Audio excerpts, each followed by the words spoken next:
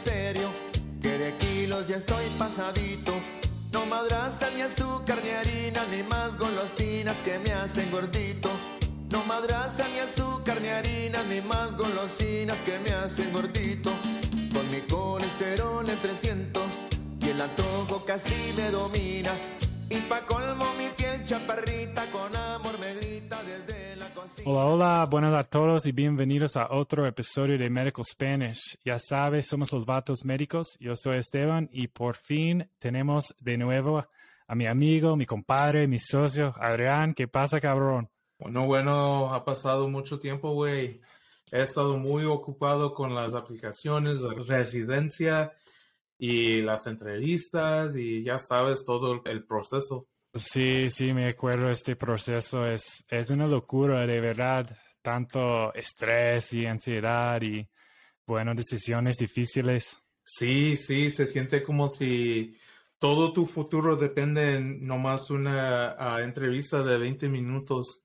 Sí, es un cabrón. Pero bueno, aquí estamos y, bueno, tenemos trabajo que hacer, ¿no? Ya. Entonces, ¿de qué vamos a platicar hoy? Bueno, aquí vamos a hablar de 3 asesinos más buscados en el mundo. Los asesinos que se llaman hipertensión, el diabetes y el colesterol.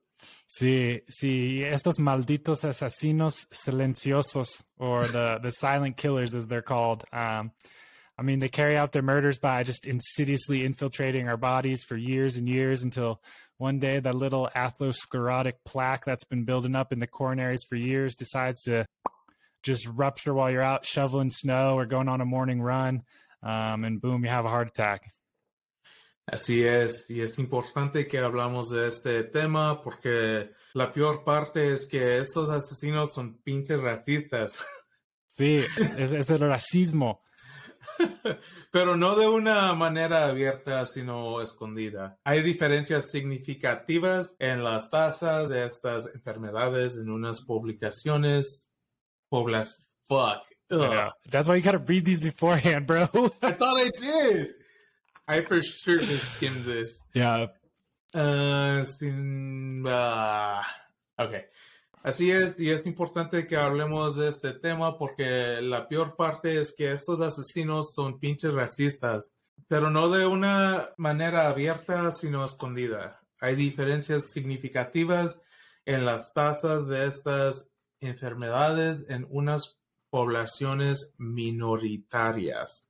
Sí, esas discrepancias se vuelven aún más pronunciadas cuando ciertas poblaciones como los latinos o los afroamericanos tienen menos contactos con el sistema de salud, donde esas enfermedades pueden detectarse mucho más temprano y tratarse antes de causar ataques cardíacos o infartos cerebrales.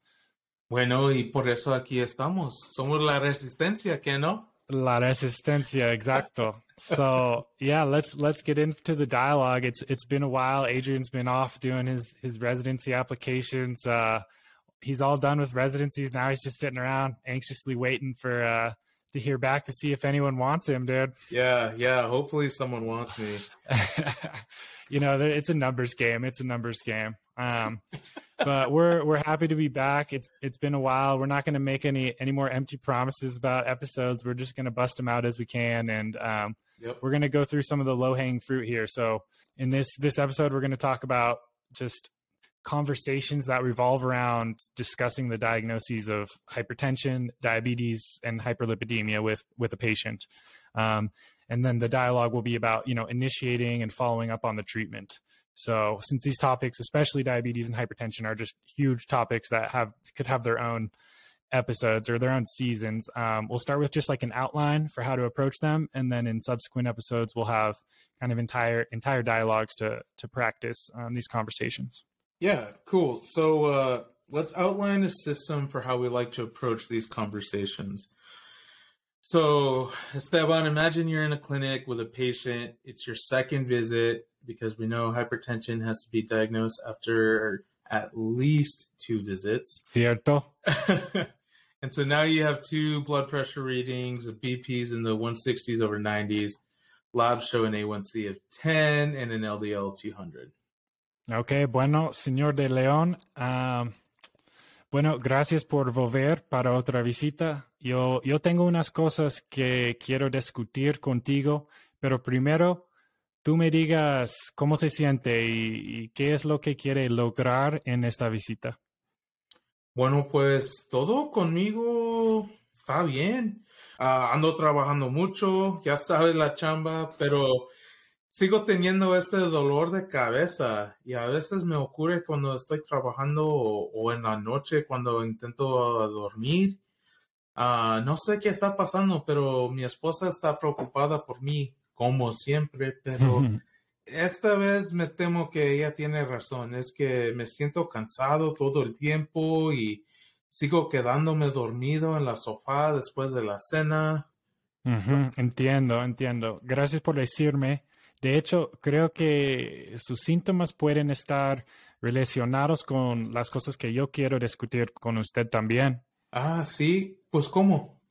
Bueno, estoy viendo los resultados de sus pruebas de sangre y sus signos vitales y parece que usted tiene la hipertensión y la diabetes. ¿Cómo qué? ¿Cómo es posible?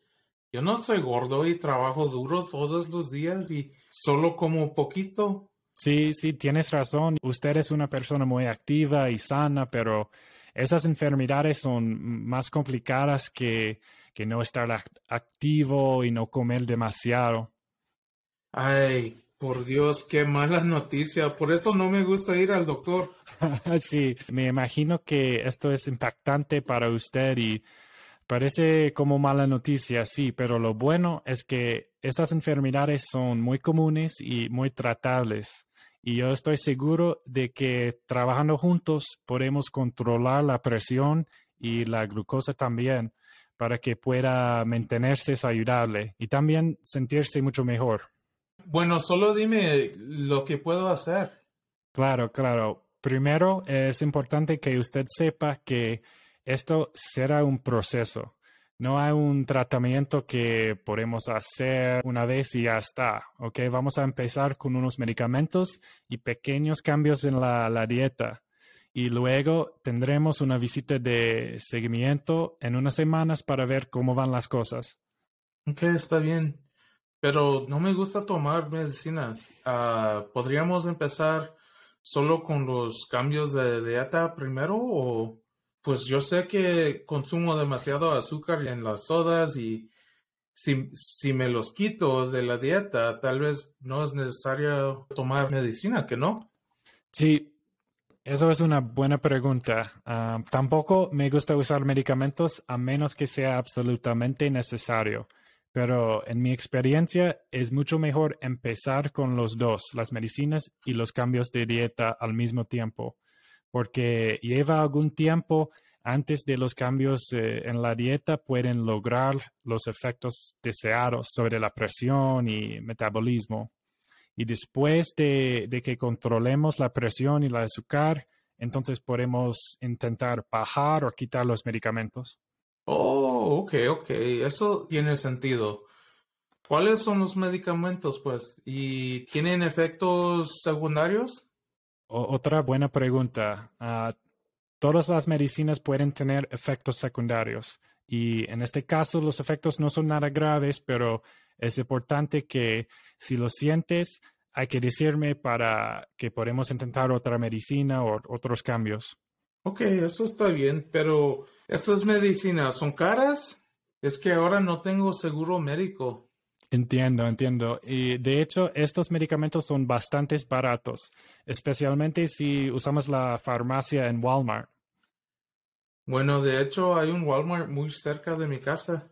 Perfecto. Hoy vamos a empezar dos medicinas. Una se llama lisinopril, que es para la presión, y la otra es para la diabetes y se llama metformina. Voy a enviar la receta o la prescripción en línea y usted puede recogerlos hoy mismo. Está bueno, pues. ¿Y qué pasa sobre los cambios de la dieta? ¿Qué voy a decirle a mi esposa? Porque ella cocina para mí y toda mi familia. Sí, bueno, empecemos por dejar de beber la soda Y en la próxima visita, si pudiera traer una lista de la comida que come en un día típico, eso sería muy útil. Y mejor aún, si pudiera traer a su esposa, podemos discutir pequeños cambios y alternativas que pueden mantenerse a usted y todas las familias saludables. Muy bien, pero con cuidado porque mi mujer es la mejor cocinera que conozco. Y puede ser que no le gusta que un gringo le diga cómo preparar su comida. Seguro, seguro. Y yo te prometo que nunca pensaría hacer algo así. Solo estoy aquí para entender más sobre ustedes y platicar sobre la comida más saludable para la hipertensión y la diabetes. Está bien. Muchas gracias, doctor. Hasta la próxima. Un placer. Hasta luego. Okay, so that was a brief pretend dialogue where Adrian is just your typical guy who is shocked that he has hypertension and diabetes. And we'll go through it line by line and just kind of talk about the salient points, but that's kind of just like the template that we would use, just like the greetings instead of me coming at you and saying this is what I want to discuss, I just say, I have a few things that I would like to discuss. But first, tell me how you're doing. Tell me how you're feeling. And then, you describe some of your symptoms that, it doesn't always work that well. But sometimes the things that are bothering them, like having headaches and being tired all the time, you can kind of harness those symptoms to get everyone on the same page and kind of get some buy-in so that Adrian will take his medicines, which we know he doesn't like to go to doctors and he doesn't like to take medicine. So we're already fighting an uphill battle here. Yeah. And, a little bit of fear tactics work too, Always. Talking to your patients who may have like a family history of MI or stroke, let them know that they've got higher risk because of that. And they can potentially see what the damage is or have seen already, and talk to your patients, maybe about wanting to be around for their kids and their grandkids or graduations, just kind of helping your patient realize there are things that could be missed if this stuff goes untreated. Yeah. And it's fear tactics, but in a good way. We're using it for good.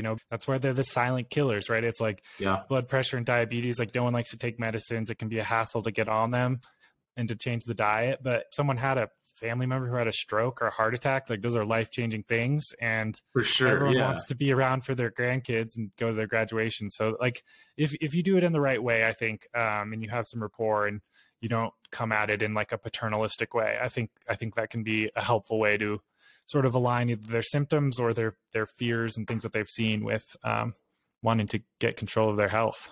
Totally. And I feel like it's a nice way to just also build your relationship with your patient, right? Like this is someone you'll be, theoretically taking care of for a long time if you're a primary care physician or whatever. You'll get the continuity in the ED, dude. You can start some meds in the ED. They come in with hypertensive emergency or some chest pain, dude. You get those touches. What about like other barriers? Like I feel like getting them to buy in and getting them to come in and get the diagnosis is the first step. What about other social determinants of health or other barriers? I think for a lot of people, cost is the big thing.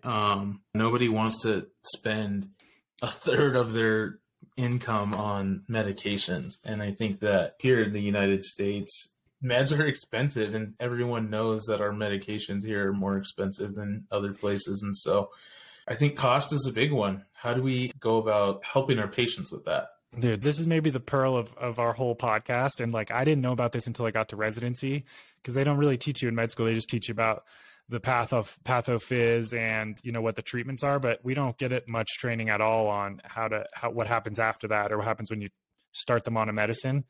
And I think even like the fear of having expensive medicines and having side effects is almost more than the reality of it. And so my favorite thing is this Walmart $4 club. Have you heard it? I know we briefly talked about it. It was like life-changing because it totally removes like almost any concern for cost. And awesome. With and without insurance, dude. The Walmart $4 club will link it. It's basically $4 for 30 days or $10 for 90 days of basically any medicine that you could possibly imagine, like statins, metformins, all of the diabetes meds, nitrates, blood pressure meds, blood thinners, diuretics, antiarrhythmics, thyroid meds, psych meds, birth control, PPIs, all of like the most common medicines you use. Walmart has them at this $4 club.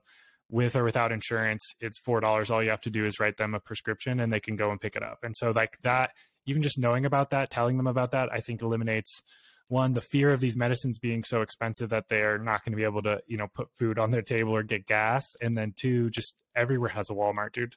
We're both from small town, Eastern Washington, dude. Like every place has a Walmart. For sure. Yeah, even Yakima, dude. Even the Tri-Cities. No, I'm just kidding. But seriously, everywhere has them. So we can dive more into this on like the insulin part, because insulin is more expensive, and that's like a chronic issue that we see in the news and how expensive it is. It's ridiculous. But I think if anything, just Google the Walmart $4 club. It will blow your mind. This is the kind of shit that Big Pharma doesn't want you to know about. This is the Vato method for reducing cost. So that and education too. Like, I think there was a part in there where he was like, dude, my wife is not going to like some gringo telling you what to do. Yeah. But, just getting on board with them and building rapport and centering it around their health rather than, for sure. No, paternalistic relationship. Yeah, for sure, man. Love that. All right. That's the first, that's just the basic dialogue structure for how to go through kind of diagnosis and starting someone on meds. The next episode, we'll go through maybe just common side effects. I bet you that we will record that right now and we'll drop it in another episode. We'll drop back-to-back episodes. So stay tuned. Tell us if you like it. We're not going to go through line by line. That just takes too long. Yeah. We're going to try to post the videos with subtitles. And we are working on the website, so that will be up. That will also be another way that you guys can see the dialogues. Yep. All right. Hasta luego. Nos vemos. Enjoy our song that we selected for this specific topic.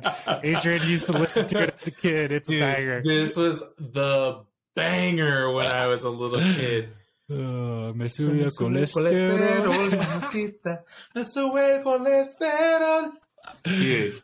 That's actually the perfect outro, dude. That's perfect. Ya me dijo el doctor muy en serio que de kilos ya estoy pasadito. No madraza ni azúcar ni harina ni más golosinas que me hacen gordito. No madraza ni azúcar ni harina ni más golosinas que me hacen gordito. Con mi colesterol en 300 y el antojo casi me domina. Y pa' colmo mi piel chaparrita con amor me grita desde la cocina. Y pa' colmo mi piel chaparrita con amor me grita desde la cocina. ¿Quieres que te guise un chicharrón, un pedazo de jamón o prefieres pollo frito, mi amorcito? No, muy sabroso el chicharrón, tu pollito y tu jamón, pero ahorita nada de eso, cariñito. ¿Qué es lo que te pasa, corazón? Siempre he sido comelón, yo te me pones tus moños, mi gordito. No, muchas gracias, pero no, que el doctor ya me ordenó que me faje el cinturón. Es que me sube el colesterol, mi amorcito. Me sube el colesterol. Es que me sube el colesterol, mamacita. Me sube el colesterol. Es que me sube el colesterol, mi chaparrita. Me sube el colesterol. Es que me sube el colesterol, mi puchonguita.